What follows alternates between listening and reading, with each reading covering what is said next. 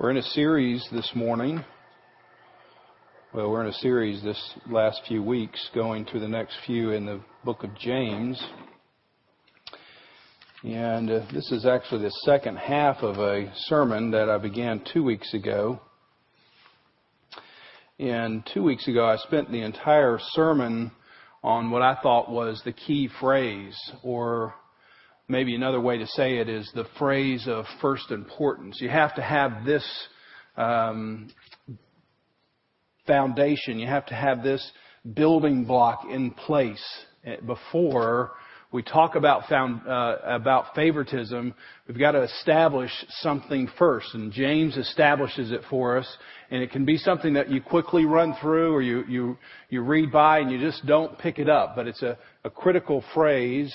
And we spent the whole week, or the whole sermon 2 weeks ago, thinking about this. If you look in verse 1 of chapter 2, my brothers, show no partiality. Again, the whole series is Christianity at street level. How do you live your life out on the streets? And one of the things that James spends a good bit of time here, 13 verses, is about favoritism or partiality. And he says, brothers, show no partiality as or because you are holding on. And this is the foundation. The reason that you're not showing partiality, the reason you're not showing favoritism is because you have this foundation underneath you. This is what you're standing on. And he says, you're holding on by faith to the Lord Jesus Christ. And in the ESV it says the Lord of glory. But in the Greek, it just says you're holding on to the Lord Jesus Christ, the glory. He is the glory of God. He is the physical representation of God Almighty. And so when Jesus has come to this earth, He is the full embodiment of God, the glory. And when you hold on to Him by faith, then you have that same glory. And the way I try to describe the glory was it's used in many different ways in the Bible, but one way the word glory is used is weight or realness. So when you're describing something or someone of glory, you're saying it's weighty, it's the real thing. You're not holding on to anything shallow or anything superficial. You're holding on to something real. Or glory can be used as a way of describing wealth or status. When you're holding on to Jesus Christ, the glory, you're holding on to the full weight of God, and you're holding on to the full status of God. You've got that in your hands when, by faith, you're holding on to Jesus Christ. And finally, glory means the presence of God. You remember Moses said to God, show me your glory. I want to see you. I want to see you face to face. And so when you're holding on to Jesus Christ, when this is the foundation or the platform you're on, You're saying, I've got the full weight, I've got the full wealth or status, I've got the presence of God. And so because I have those things, everything else is going to pale in comparison. Because I'm holding on to this glory, if someone walks into our assembly, as James uses in his illustration, if somebody walks in with riches or rags, it doesn't matter. If somebody walks in sporting a big gold ring or a big tattoo, I don't care. I'm not holding on to those external things. When you walk into the assembly, I've got a hold of what's real, what's weighty. I'm in the presence of God. And so when you walk in, no matter what you're wearing, no matter your external viewpoints, what I might see of you externally, it's just not going to matter. Those things are not going to capture my attention. I'm not going to relate to you based on what you're wearing. Because I've got a hold of the glory. And if you don't have a hold of that glory, then you are going to relate to somebody based on an external. And the two illustrations, or the biblical illustrations that I tried to bring up that just are ridiculous, but it helps you understand, is imagine Moses. he says in Exodus 33, God, show me your glory. Remember, he puts him in a cleft of rock. He says, you know, Moses, you can't take it face to face. I'm going to walk by and you're just going to sort of see me from behind. And God walks by, puts his hand over Moses so he gets by, and then right at the last second he draws his hand and Moses gets to see something that he's longed to see for, something we long to see. And if right at that moment God withdraws his hand and Moses gets to see the glory of Almighty God, and I could walk in right at that moment and I go, Moses, wow, look at my gold ring. What? Do you not understand what we're looking at? We're looking at the glory of God. I don't care about your gold ring. Or if when the shepherds are watching over their flocks by night, and remember the angels of the Lord come and the glory of the Lord shone around them. And then this whole choir of angels come and join and they sing glory to God in the highest. And what if I could walk in at that very moment? And I could go, shepherds, hey, look at my tie. I mean, you'd be like, this is ridiculous. Your tie, I've got a hold of the glory of God. I'm standing on this very rock solid platform. So when you walk in and you've got some gold or you've got some riches or you've got rags, it just doesn't matter. I'm not going to judge based on that because I've got this foundation. And so that's critical to our understanding, because if we don't have that as our understanding, then the best I can do is just say, don't show favoritism. Why? It's not a good idea. It makes people feel uncomfortable. I mean, you can come up with, but you know what? They're all my reasons. They're just things that I'm saying that I don't want you to show favoritism because I don't feel you might show me favor. I don't like that. I don't have any ground to stand on. I'm just standing on some ground I'm making up. And so it's critical that you really have the groundwork, so that otherwise, if you come to this service today and you just say, hey, it was just a sermon about favoritism, then it's just a legalistic sermon. And you've heard plenty of those sermons. Here's just another thing that you're probably not doing very good at. It's good to have the coach come in and say, you're not doing very good at that. Hey, let's break the huddle and I'll go do better. Well, I want you to do better, but I want you to do better because you got a hold of the right thing. And once you have a hold of the right thing, then flowing from that, you're just not going to show favoritism. Is that helpful? That's the key. I can mention all these practical things, and James is going to be supremely practical. But if you don't have that in place, then this is just another do better sermon. And we're not trying to do better here. We're trying to get a hold of the right thing. And once you have a hold of the right thing, then everything else is going to flow from that. Now you have this transition. You see it in verse 5. He's told us his subject, don't show partiality. He gives an example. If a man walks in wearing a gold ring, you say, hey, you sit here. And the person who's in rags, you say, you sit on the floor. And then in verse 5, he says, now listen. So he's making this transition. So you got my premise. I've given you an illustration. Now listen, let me give you some very practical points. And this is the sermon today. He's saying, I just want to tell you some practical things that we want to make sure we avoid in our first century church. Isn't it surprising even? You have James. He's the pastor of the very first church in the New Testament. He's the half-brother of Jesus. I mean, that's pretty good pulpit fill, don't you think? Who you get to hear today? Yeah, the half-brother of Jesus, James. See what you have to say. No, you'd be like, awesome. In the very first church, the half-brother of Jesus is going to preach. It'd be great.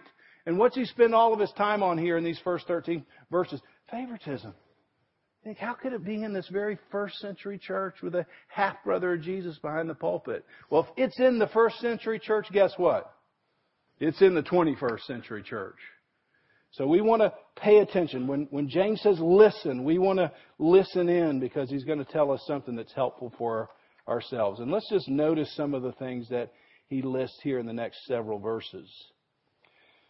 Verse 5. Listen, my beloved brothers, has not God chosen those who are poor in the world to be rich in faith and heirs of the kingdom, which He has promised to those who love Him. But you have dishonored the poor man. So the first thing that James tells us, that if we're showing favoritism towards the wealthy, if we're moving favorably towards people who look wealthy just from an external standpoint, then we're contradicting God's own movement. God is favoring the poor. He's moving towards the poor. And so if we're moving towards the wealthy just based on their wealth alone, then James is saying, hey, you're going in the opposite direction of God. One commentator put it this way: it's not that God is not willing to save the rich as the poor, for God shows no partiality, but there are circumstances in the condition of the poor which make it more likely that they will embrace the offer of the gospel. There are circumstances in the condition of the poor which make it more likely that they will embrace the offer of the gospel. You see, wealth is a terrible barrier to the gospel. How do you know this for sure, other than it sounds good when Paul stands up and says it? Because Jesus stood up and said the same thing. Remember the rich young ruler? He comes to Jesus and he goes away sad. Why? Because of all of his wealth. And Jesus says, it's very difficult for a rich man to enter into the kingdom of heaven. Why? Because they have all these barriers. When you have wealth, you feel a sense of self-sufficiency. You feel like you can take care of the issues that may be coming at you. You understand that there are problems. You have problems. The world has problems. But you're mostly self-sufficient because you have an education. You have a bank account. You have a way in which to deal with those things. But the poor don't have that. The poor understand, I've got these problems and I cannot fix them. I cannot even help myself. I need something or someone outside of myself to come in. And I'm looking up and I'm looking for a Savior, and I'm receptive because God's moving towards people who have that kind of attitude. And the people who are self-sufficient and say, I've pretty much got it all together. When God moves towards those people, it doesn't go very far.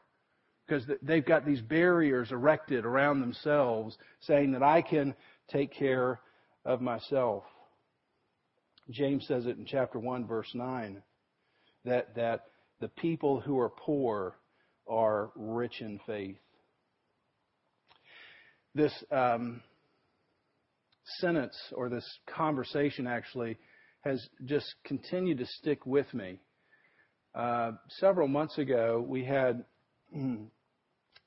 Joe Peebles here, Julie's dad. And we were doing this informational piece on China and East Asia. And he just came to talk about the issues going on in East Asia.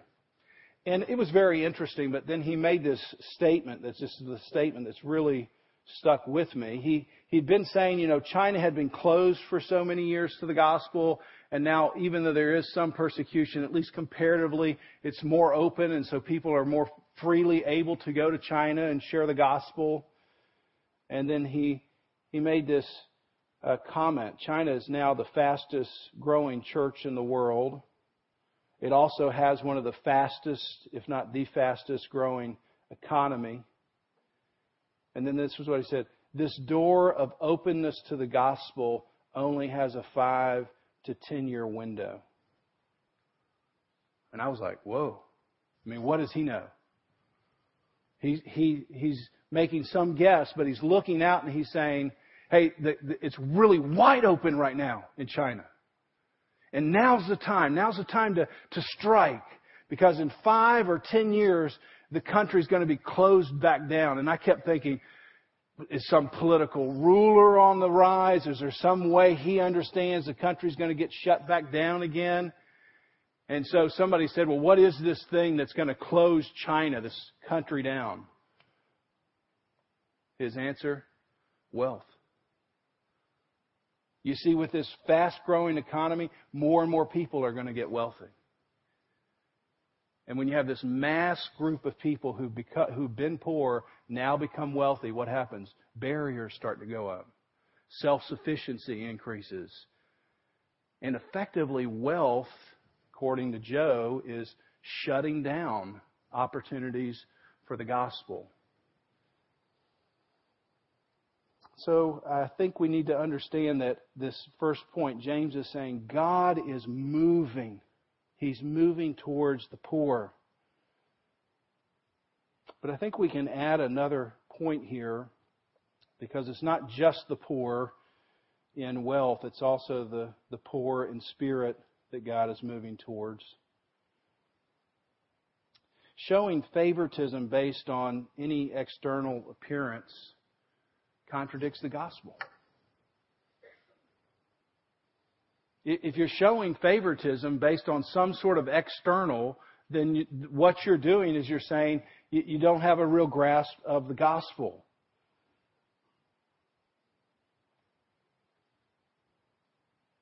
Eugene Peterson says this about Romans 5:8.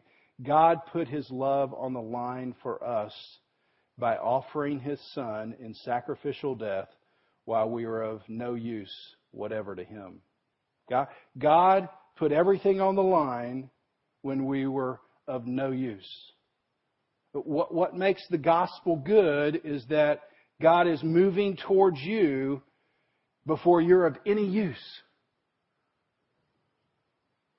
Meaning you're poor. You don't have anything to offer. That's the gospel. That's what makes the gospel good news, is He's moving towards people who are poor. They don't have anything to offer, and He's still coming towards you.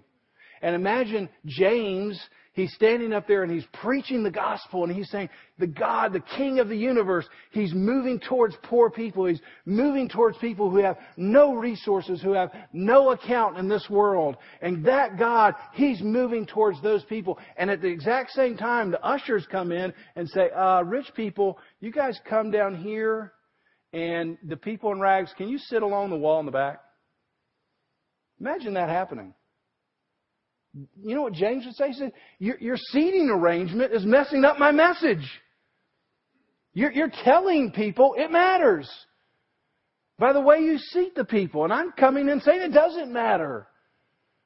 And so James is saying this, what you're doing here is completely contradicting the message, because God isn't judging on externals.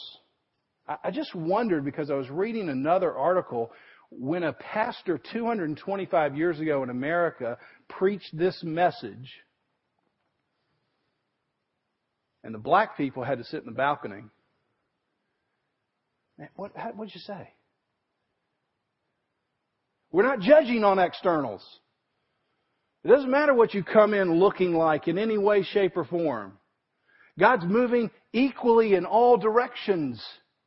But yet your whole seating arrangement contradicts the gospel. And so we have to make sure in our minds, are we doing similar kinds of things? Are we looking down our nose in some way because of external appearance? And if you are, you're contradicting the gospel. That's why we read 1 Corinthians 1:26. Brothers, this is Paul talking to the church at Corinth. Think of what you were when you were called. Not many of you were wise. Not many were influential. Not many of noble birth. In other words, nobody had a good last name here. But God chose foolish things. God chose weak things. God chose lowly things, despised things. He chose things that count nothing in this world so that nobody can boast. But listen again to the description. Here are the people that God is choosing. Not wise, not influential, not noble, foolish, weak, lowly, despised, people that are nothing. If you hear this list and you go, yeah, I kind of resemble that list, you're in a good place. God, you're ripe for the kingdom of God. But if you hear this description, lowly, despised, not noble, not influential, not powerful, and you go, I just kind of look down on people like that, you're not in a good place. You think too highly of yourself. You might be in danger of missing heaven, of missing the gospel because of your favoritism.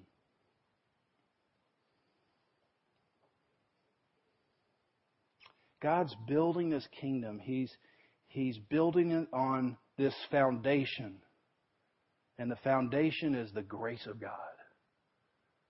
The foundation is not your money or your wealth.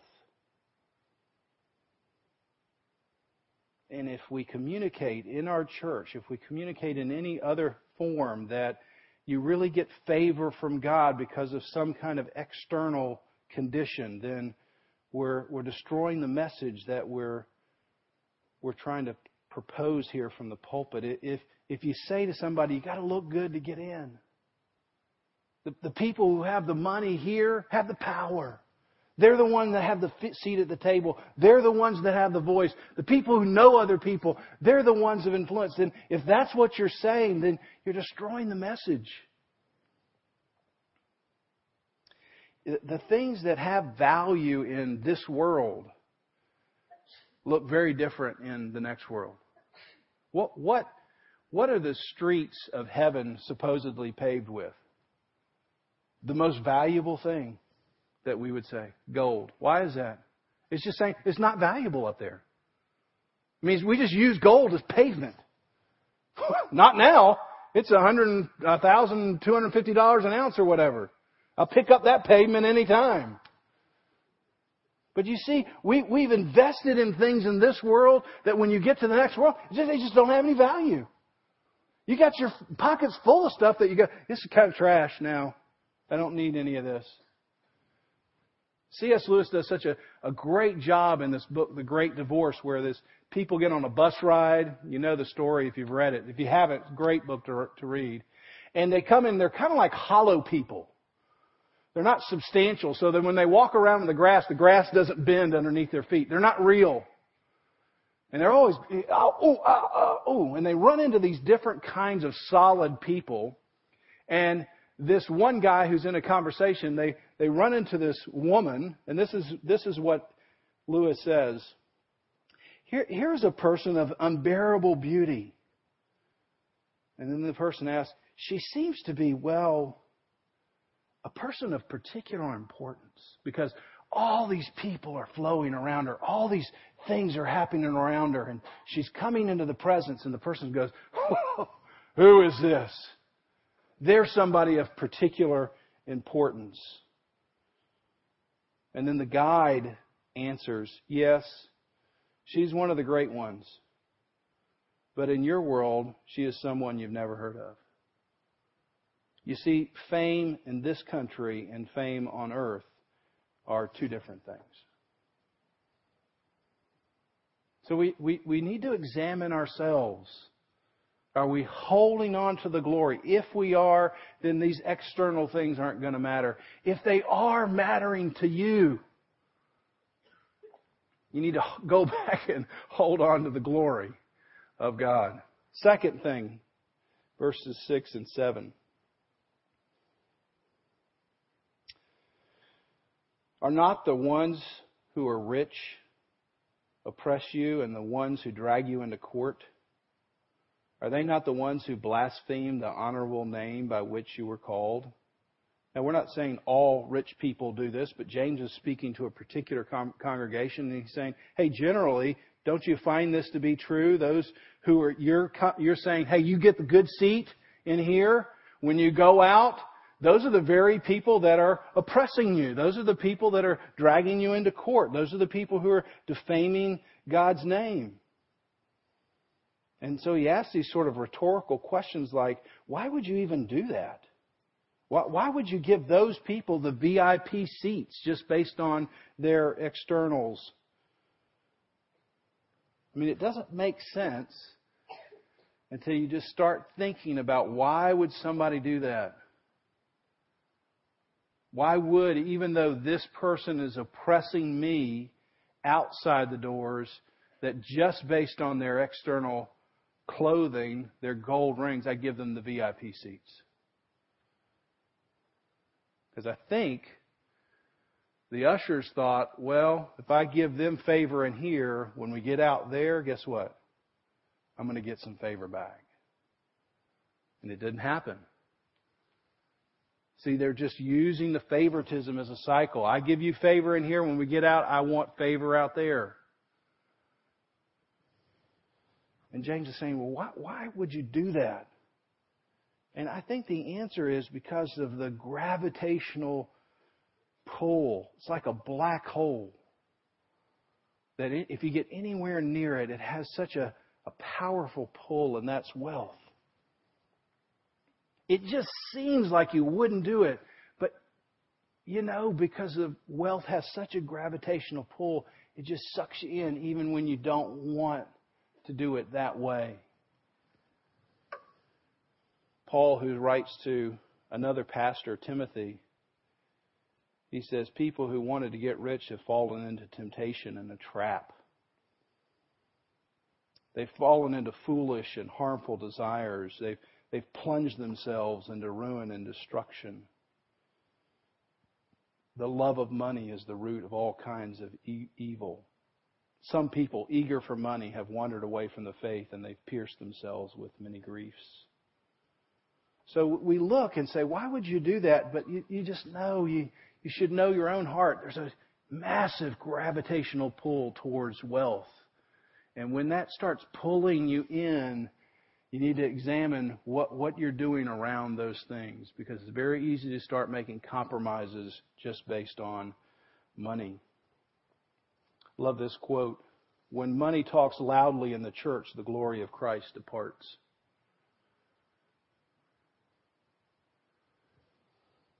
The second thing I thought about when I read this, I thought, well, okay, I've got these people who are oppressing me, but yet when they come in, I feel some obligation to give them the front row seat. So first I understand, well, there's a gravitational pull for money. But even if, let's just say that wasn't a gravitational pull for me. And so you'd walk in and go, I don't care. You got tattoos, you got ear piercings, you got a gold ring. It just doesn't matter. Why are you doing it? But then I thought, isn't that the nature of sin? You see, that might not be a big deal for me. But how many people are holding on to sin that's oppressing them? How many of you are holding on to a habit or an addiction and you go, I hate it, but I can't let go? That's the same thing that's happening here. You may hate that you're doing these things, but you just can't let go. They have this pull on you. And James is understanding the human heart. It's got this pull towards itself, and he's wanting us to be careful, because if we're not careful, then we're going to show favoritism. And when we're showing favoritism, the gospel is really going to come untangled. Third reason for not showing favoritism. Verse 8 and 9, it breaks the royal law. See that if you really fulfill the royal law, he's going to tell you what that is. According to the Scripture, you shall love your neighbor as yourself, then you're doing well. But if you show partiality, you're committing sin and are convicted by the law as transgressors. So James is saying, he's giving the second half of the great commandment. You remember this in Matthew 22, the Pharisees comes up and says, hey, can you tell me what the greatest commandment is? Remember that? And what is the greatest commandment? Love the Lord your God with all your heart, mind, soul, and strength. And the second one is like it. Love your neighbor as yourself. Do you hear that? What's the foundation? What's the stone that you're standing on? He doesn't say, now go and love your neighbor as yourself. No, that's the second thing. That's an important thing. But if you don't have the first thing, you're not going to be able to do the second thing. The first thing is you've got to love God. You've got to have a hold of the glory of God. And when you do, then you can love your neighbor as yourself. If you don't have a hold of that glory, and I'm just loving you best I can, is that good enough? No, that is not good enough. Because the best I can give you is me. That's not going to help. Trust me. I can't take you that far. And when you stand before God Almighty as the judge of Creator, all creation, I can't take you any distance at all. And so you've got to have the love of God firmly implanted. Then you'll be able to love your neighbor as yourself. So if you're not doing that, you're breaking the royal law. You're breaking the greatest commandment. And to try to solidify that this is a big deal, look at verse 10 and 11. It gives an example. For whoever keeps the whole law but fails in one point has become accountable for it all. For he who said, do not commit adultery, also said, do not commit murder. If you do not commit adultery, but do you murder, you have become a transgressor of the law. In other words, if you just say, hey, you know what, I've never committed adultery. And you come up to me and say, wow, Paul, that's awesome. I do have this problem with murder, but I mean, it's kind of a small thing, don't you think? No, you'd be like, no! Or I've never murdered, but I really have this struggle with adultery. It only happens, once a month, so it's not a big deal. But would you say that's okay? Would you say, well, I mean, everybody falls a little bit, you can keep on going? No. You say it's ridiculous. But you see, that's not the way it is with favoritism, is it? What if I said, well, I struggle with favoritism? Everybody struggles with favoritism, Paul. You see what's happening? It's okay. But if I say that about adultery, that's not okay. If I say that about murder, that's not okay. And James is going, it's not okay with favoritism. You might be in a very conservative church to say, we just got to make sure we don't have adulterers. Right, we do. But James is saying, with the same passion, you cannot have favoritism. You cannot look at yourself and say, well, we've got these two things down. We don't murder and we don't commit adultery. And pat yourself on the back and you show favoritism. It's all the same. You can't feel good about yourself because you've got these two things down and you're just letting favoritism slide because, everybody struggles with that. It's a big deal. He's trying to help us say, this is a big deal. You've got to examine your heart. You've got to understand what's happening inside and understand that's a big deal. Favoritism exposes that you don't really have hold of the glory of God. You have the hold of the glory of man. It's moving in the opposite direction of God. It distorts the gospel. It breaks the law. It's a big deal. Finally, verse 12 and 13. James gives this warning. If your judgment of others is without mercy, then God's judgment of you will be without mercy. That's a tough one. If you judge other people without mercy, then one day you will be judged, and it'll be without mercy.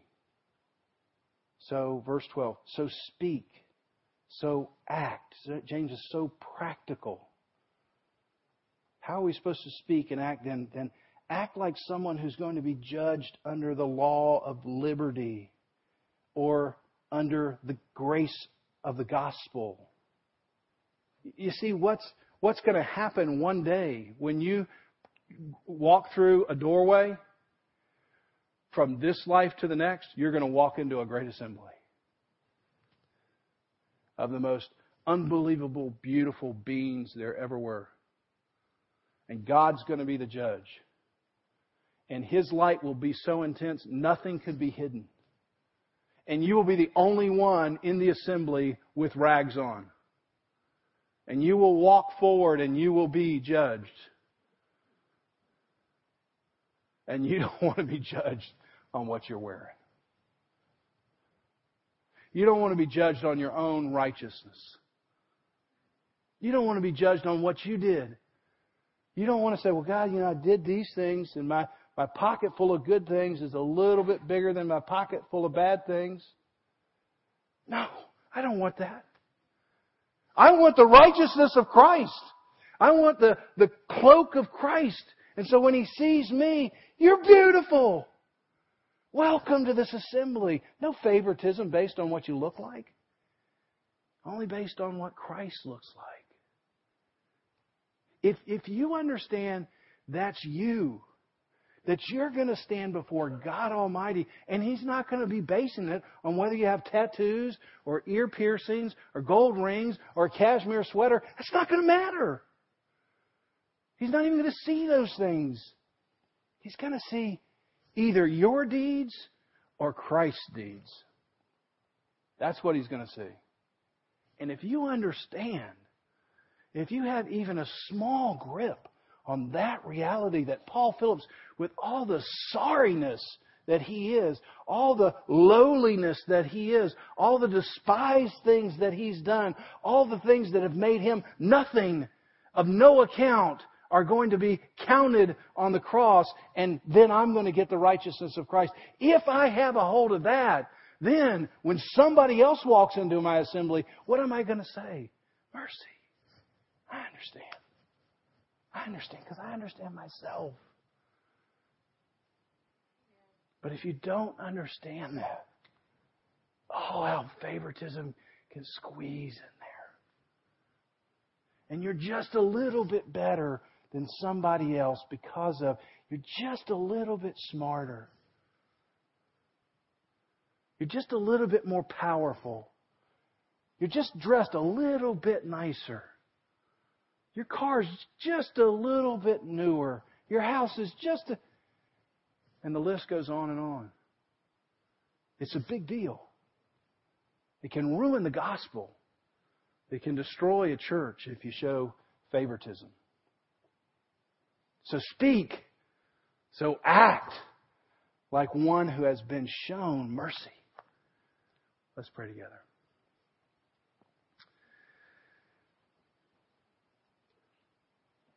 Lord, this is just so hard because we live in a society completely based on some scale.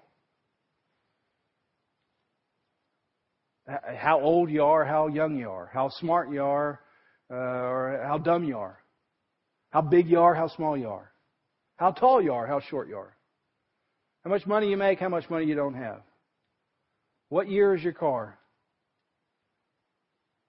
I mean, everything about us, we look at people and we start immediately putting people in categories based on external things most of the time. So we really need your help here to hold on to the glory of God, to understand you and to understand ourselves so that we could love our neighbors as ourselves. We could extend mercy to people who look very different than us. Whether that's rich or poor. Lord, I thank you for your word that is like a piercing arrow. And I pray, Lord, as you have given us this word in James today, that in the 21st century church, you have drawn back your bow and you have let arrows go out this morning to pierce hearts. So, Holy Spirit, you do your work now in ways that I cannot. Thank you for the wealth and the resources of this church. We're very grateful, but it puts us in a very dangerous place to be self-sufficient. Lord, protect us from that. Protect us by helping us to be generous givers, to understand that all wealth, all power, all influence really comes from you. In Jesus' name we pray. Amen.